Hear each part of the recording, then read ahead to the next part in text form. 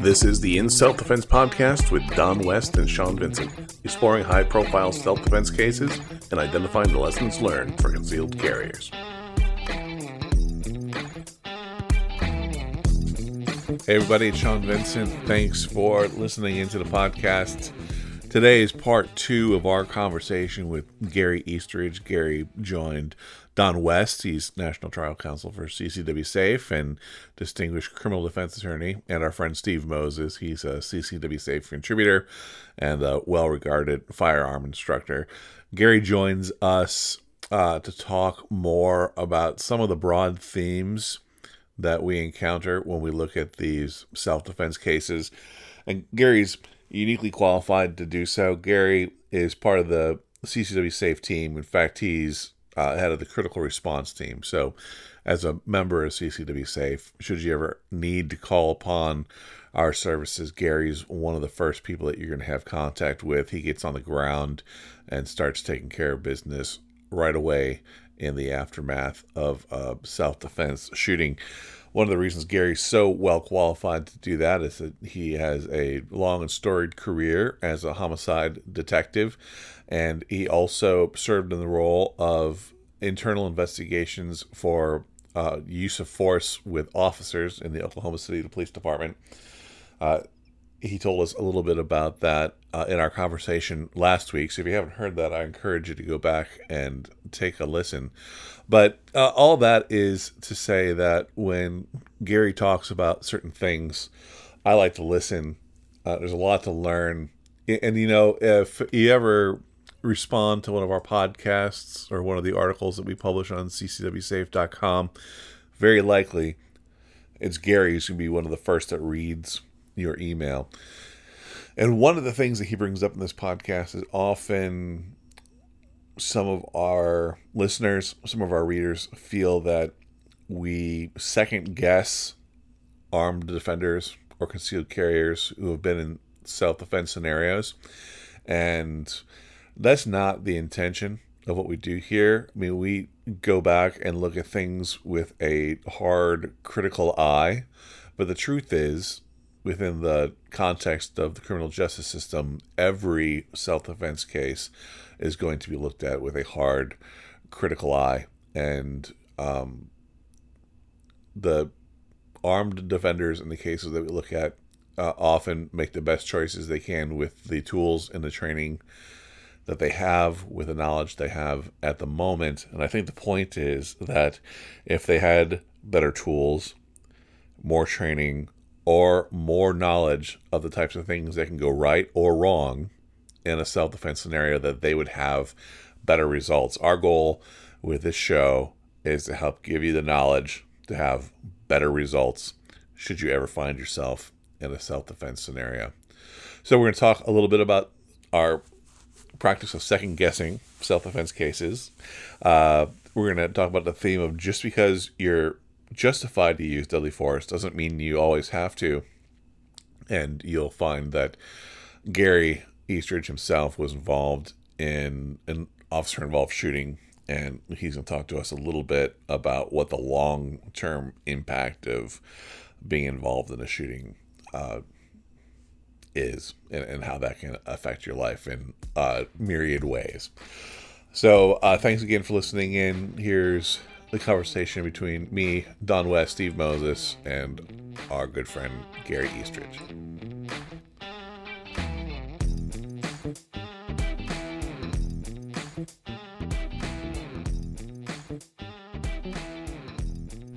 I think a lot of people are taught, and on the foundation, this is good advice, which is you don't draw your firearm unless you feel that you're legally justified to use deadly force.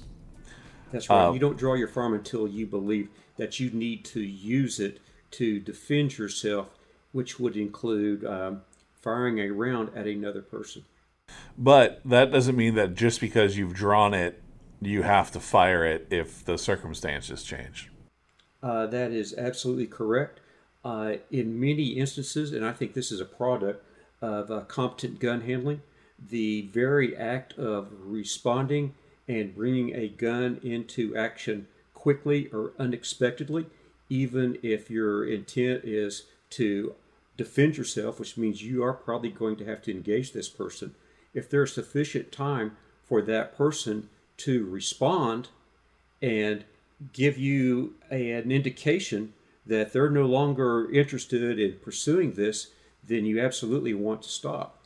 And that is why tactics play into this, or that's what I believe. Being able to understand what's unraveling and maintaining something that gives you time, which could be distance or obstacles. It could be even your elevation. You know, there's a reason why they say always take the high ground in the event that a battle is possible. Any of those things that would delay the time at which that person could go ahead and actually get into a point where they're physically making contact, that you can take advantage, means that if you're able to respond and they have a chance to see that, there's a reasonable chance that they will, discontinue their actions. And actually, probably most saves in the United States, from my understanding, take place without a round being fired, even though a firearm of some type was displayed. Gary, have you ever encountered a case in your career where you felt that the shooting fell within the strict legal definitions of when deadly force is required, but you felt in your heart that maybe that shooting didn't have to happen? Yeah, I've seen that. I've keep in mind my last 10 years in law enforcement was reviewing police shootings, and one of the patterns that we saw in law enforcement shootings was that at times officers put themselves into the position where they didn't have any other resource available to them. So the shooting itself was certainly a justified shooting. However, if that officer had stepped backwards a step instead of forward a step, or something like that, maybe it wouldn't have occurred, would not have been necessary. One of the complaints that we get frequently when we share content like this is the second-guessing element. It's my belief, and I think Don would probably back me up, that criminal justice is nothing but second-guessing. You're taking information that you were not a party to and judging their actions and second-guessing whether what they did was right or whether it was wrong. Man, that's so right. I mean, so we can say here, I think unequivocally, that if you fire your gun at or towards somebody, that action is going to be second-guessed an awful lot. And who amongst the four of us here haven't looked at a piece of video and rewatched the same 0.6 seconds 30 times to see how every little fraction of a second affected the incident? And not only that, Sean, me personally, in the event that I was involved in many years ago, a deadly force incident, I can look back and second-guess my own actions. And I can't think of a case where if you sat down and did an honest assessment of what transpired, that you couldn't have said, that you could say, well, I should have done this, or if I'd have taken this action, maybe the outcome could have been different.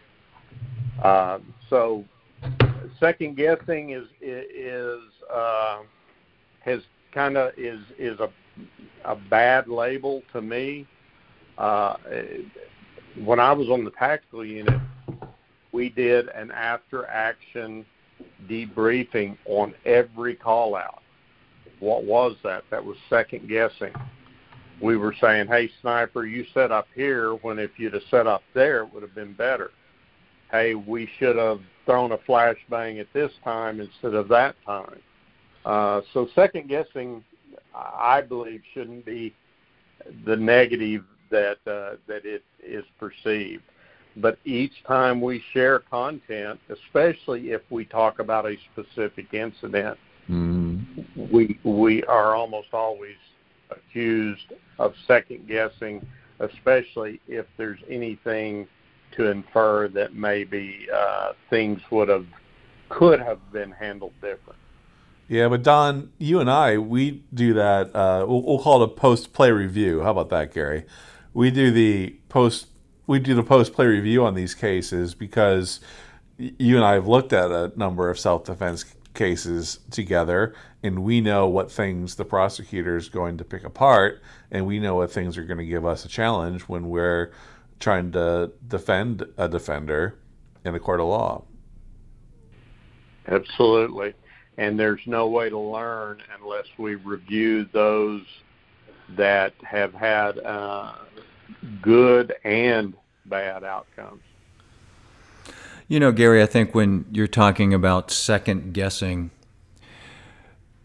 as you said, that there can be a negative connotation to that. And I think when you made your first comment, you were talking about sometimes when listeners review the things that we've said, or they hear how we've sort of done the anatomy of or a dissection of a particular case, the accusation of second guessing suggests that we know better, or that the other person was wrong and this is how they should have done it. And that's the wrong perspective. And I think really what you're saying, and I completely agree, is that Sean's post-event analysis, or almost Monday morning quarterbacking, is not designed to say that people did things wrong. If they did, we would certainly want to say that, but really to look at even situations where things occurred right or legally, but there may have been other options.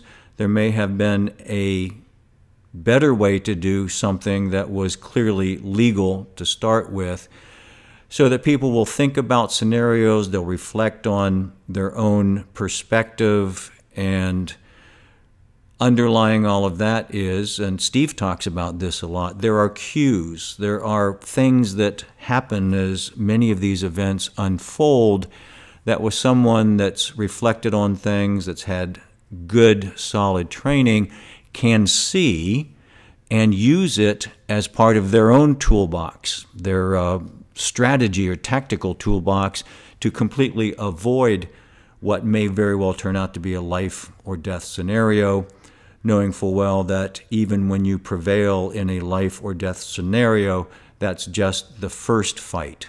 The second fight is the one that you have if you are prosecuted. Absolutely, and that's how I responded to a member. I don't remember which case it was, but just within the last couple of weeks, and that's exactly what I said. We don't ever say, well, they did wrong. We say, here are things that might have worked. Here is some more tools for your toolbox.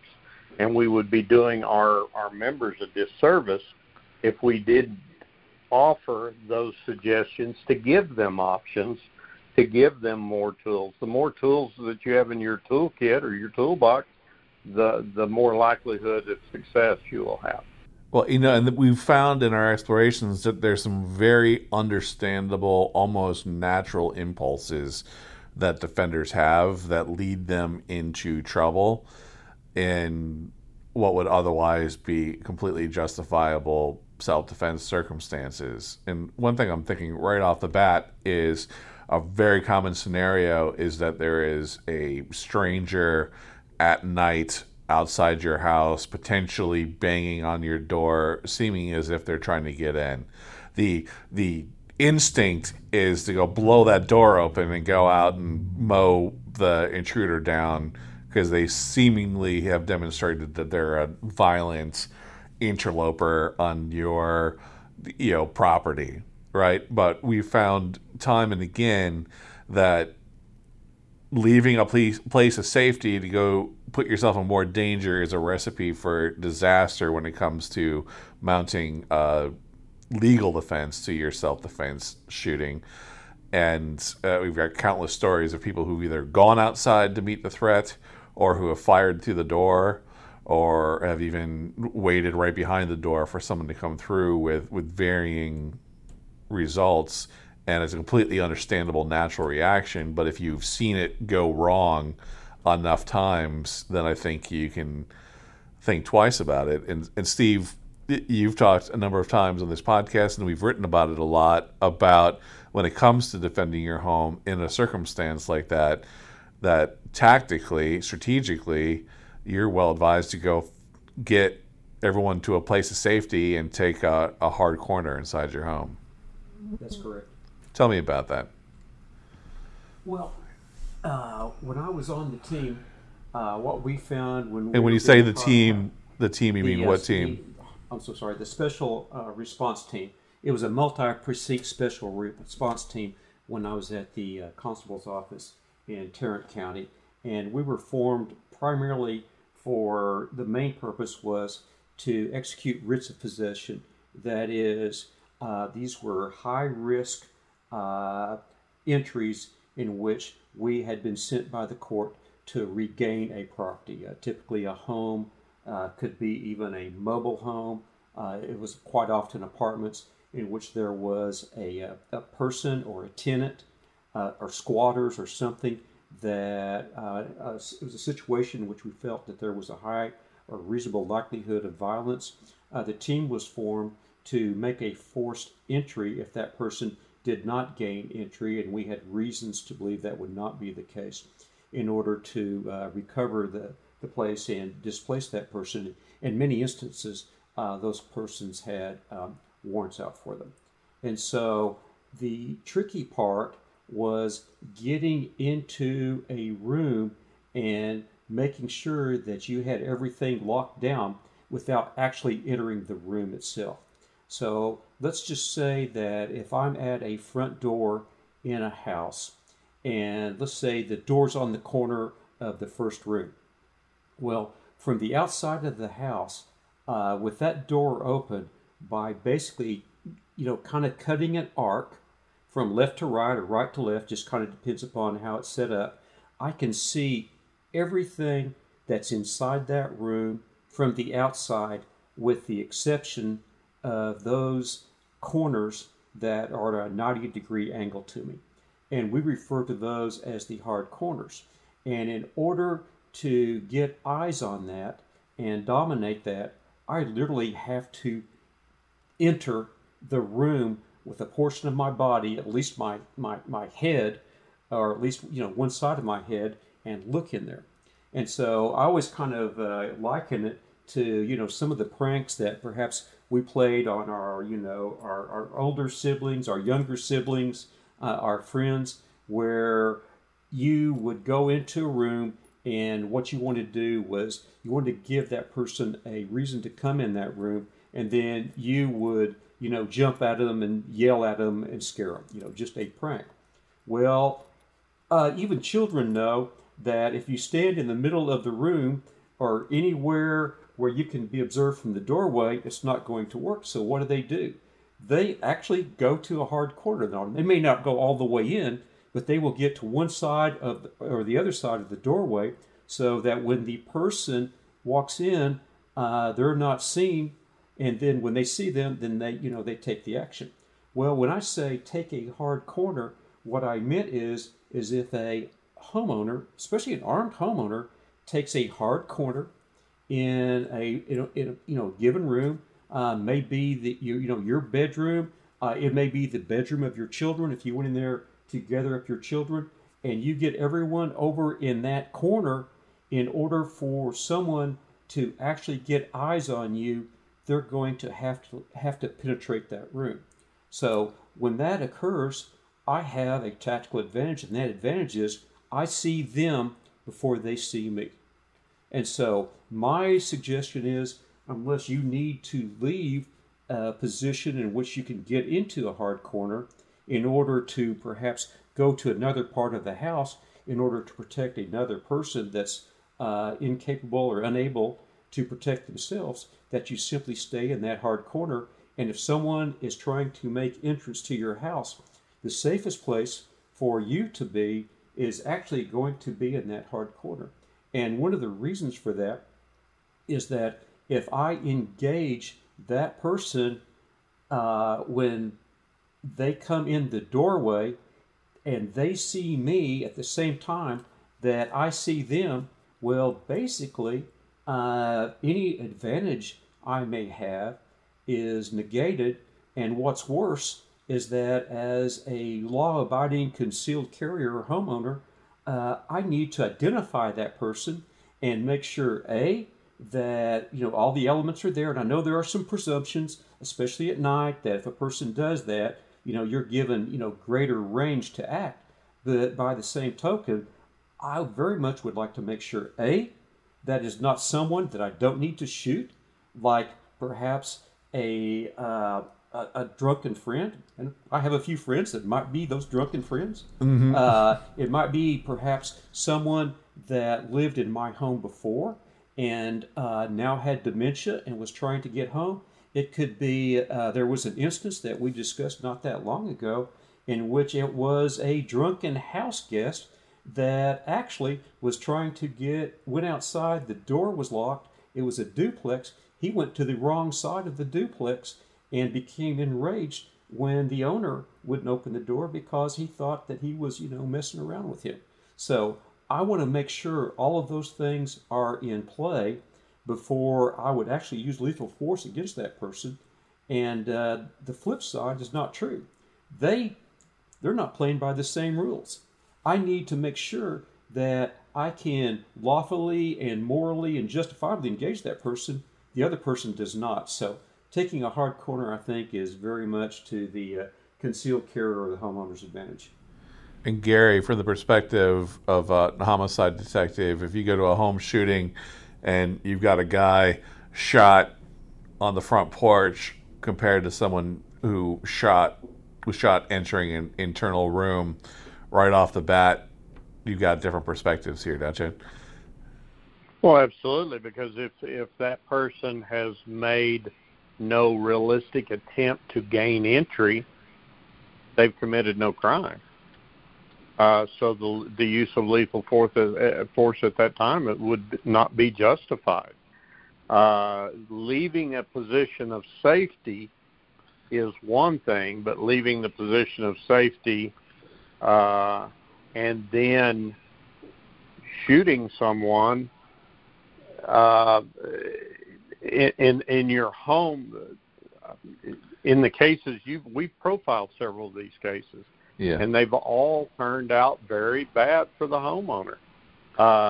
Like I said, if at the very worst, if somebody's on your front porch and banging hard on your door, if they're not making an attempt to get in, they've committed nothing more than trespass. And in most states, to commit the trespass, you have to ask them to leave first.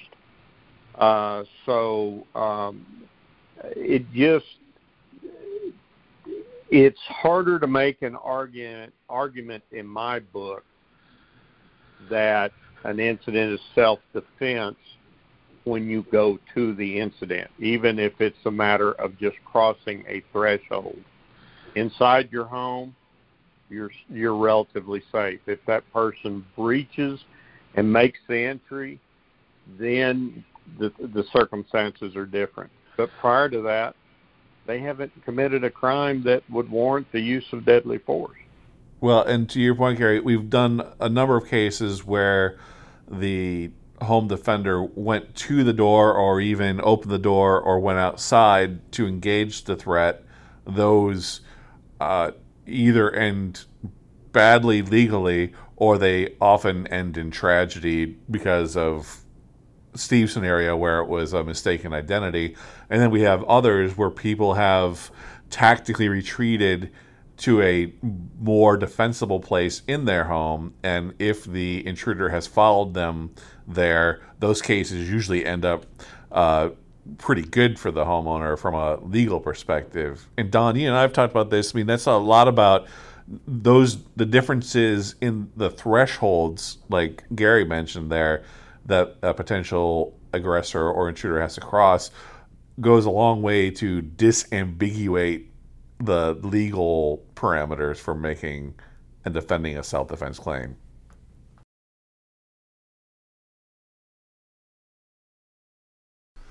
Yeah, we've talked about this idea of this zone of ambiguity, not knowing for sure what's actually happening, being fearful and apprehensive that something bad is happening, maybe jumping to some conclusions based upon limited information. And a lot of that stuff is what's happening when somebody's pounding on the door and you don't know if they're trying to pound hard enough to break through to attack you, or whether they're lost or drunk or suffering from a mental illness of some sort. I think in large part what Gary is saying is people have sort of an implied permission to go up on someone's porch to knock on the door. They aren't committing a crime at that point. There's sort of an implied consent. It's when you touch somebody with your hand in a socially acceptable way, to shake hands or pat somebody on the back. You're not committing a battery, even though technically you touched them. There's some social conventions that allow people to act in a certain way. Somebody knocks on the door and it's clear to you, you don't want them there, that they're trespassing, maybe they're being aggressive. As Gary said, you may very well have to tell them to leave. That's this concept of trespass after warning. Shopkeepers do that all the time when people are allowed to be in the store, but they're a problem.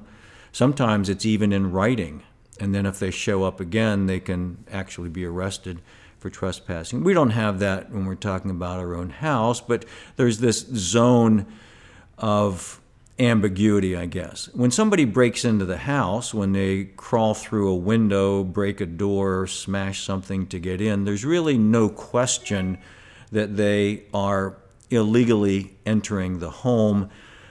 The protections that the homeowner has in virtually every jurisdiction, the presumptions of the reasonable fear, the presumptions that you can respond to an intruder by using force up to and including deadly force, all kind of kick in. If someone's banging on the door and you don't like it, even if you may be somewhat fearful that they intend to do more than that, does not give you the right, does not trigger the presumptions, does not give you justification for shooting through a door or doing something violent in response. Yeah. Hey, Gary, I'd love to, as we're kind of wrapping up here, play upon your ample law enforcement experience in investigating homicides, your involvement in investigating police shootings, and then you're our frontline contact when it comes to dealing with CCW Safe members who are involved in incidents. What, and I'm kind of putting you on the spot here, but what's something we haven't talked about now that's a issue that would bear some discussion? I think the thing that is most overlooked, we were kind of touching on it at the beginning, but I don't think the average concealed carrier has any idea of what he or she will face if they're involved in a deadly encounter. From the investigation, the possible court actions, both criminal and then potentially later civil, the emotional toll that it will take on an individual if they have taken a human life or been in a life or death situation.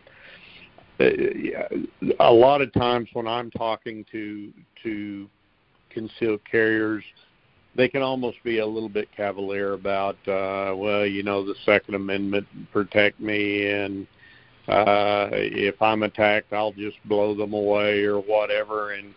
And they don't have a realistic grasp of how this one incident that may develop and be finished in a matter of seconds is going to stay with them for weeks, months, years, possibly decades. Yeah. On a personal note, my use of force was I was involved in a lethal encounter in 1979. It's well over 4 decades. It is something that is still with me emotionally 42 years later. And I anticipate it'll be with me the rest of my life. So as far as a subject that I think would be good for an in-depth conversation would be, just really what you're going to face over the long haul, beyond the justified, not justified, beyond the jury verdict, if it gets to that point, beyond the civil verdict, just the whole, what am I trying to say? The weight of your actions and the impact on your everyday life from then on. Well, and I hear a lot, and I've even heard this in a defense attorney's opening arguments, that it's better to be judged by 12 than carried by 6, right? But I would rather endure almost anything else than to be judged by 12. And so your point, Gary, and you're the only one here that can speak to sort of the emotional toll of having been involved in a fatal shooting. But just the prosecution, if maybe it's worth beating this dead horse. Because, Don, you and I have dealt with accused citizens over the course of years, really, who have exhausted any money that they would have had, any credit that they would have had, the money of friends and relatives. They are essentially unemployable while they are accused of a homicide-related crime. And when it comes to maintaining personal relationships, dreaming of a future with your family, forget your retirement planning. I mean, you're faced with either rebuilding your life from what seems like less than nothing, or getting used to a stainless steel toilet. Well, the emotional toll that Gary talks about, and what I've experienced through clients that I have represented in a lethal self-defense shooting who were acquitted, and rightfully so, nonetheless spent that couple of years in jail or just wondering every day what their fate was going to be. That wasn't the end of it when the case is over. The lawyers move on, the judges move on, but it's with the individual who is involved in the lethal defense shooting forever, even when things go well. Much less when things don't go well and you're talking about that stainless steel toilet, living with a bunch of people that you would never ever choose as your friends. You talk about something that struck me because a few years ago, a CCW Safe member, Stephen Maddox, was involved in a lethal self-defense shooting. Gary was involved early on in the case. I was involved from the very beginning. We watched this case unfold almost 2 years from the incident to trial. There was a terrific group of defense lawyers that put on an aggressive and effective case. the prosecutor's case wilted. They should have known earlier than when they did that they didn't have the case they thought they had, and the jury was quick in acquitting Stephen of everything. So after facing guaranteed life in prison upon conviction, he was suddenly, for the first time in 2 years, a free man. We've touched base with Stephen off and on since then, and to sort of emphasize and underscore some of the things that we've touched on, we're going to talk to Stephen some more. I'm not exactly sure how that's going to take place, but we're going to now, several years post-incident, talk to Stephen about those first couple of years, and then the next couple of years, and maybe the next couple of years after that, to see how he's doing, first and foremost, how he's been able to overcome the emotional trauma, the financial devastation that he suffered early on, and just see how he's doing, because I think there's going to be a lot of real life lessons there, information that I hope, understanding that Stephen came out the best anybody could ever hope for that's involved in one of these. He was acquitted. There was no criminal punishment. There was the punishing aspect of the process, but he came out great. And still, it was an absolutely traumatic, and what I expect to hear from him is a lifelong experience. And I say that because when Gary said he's talked to some people, and they're usually fairly new gun owners or people that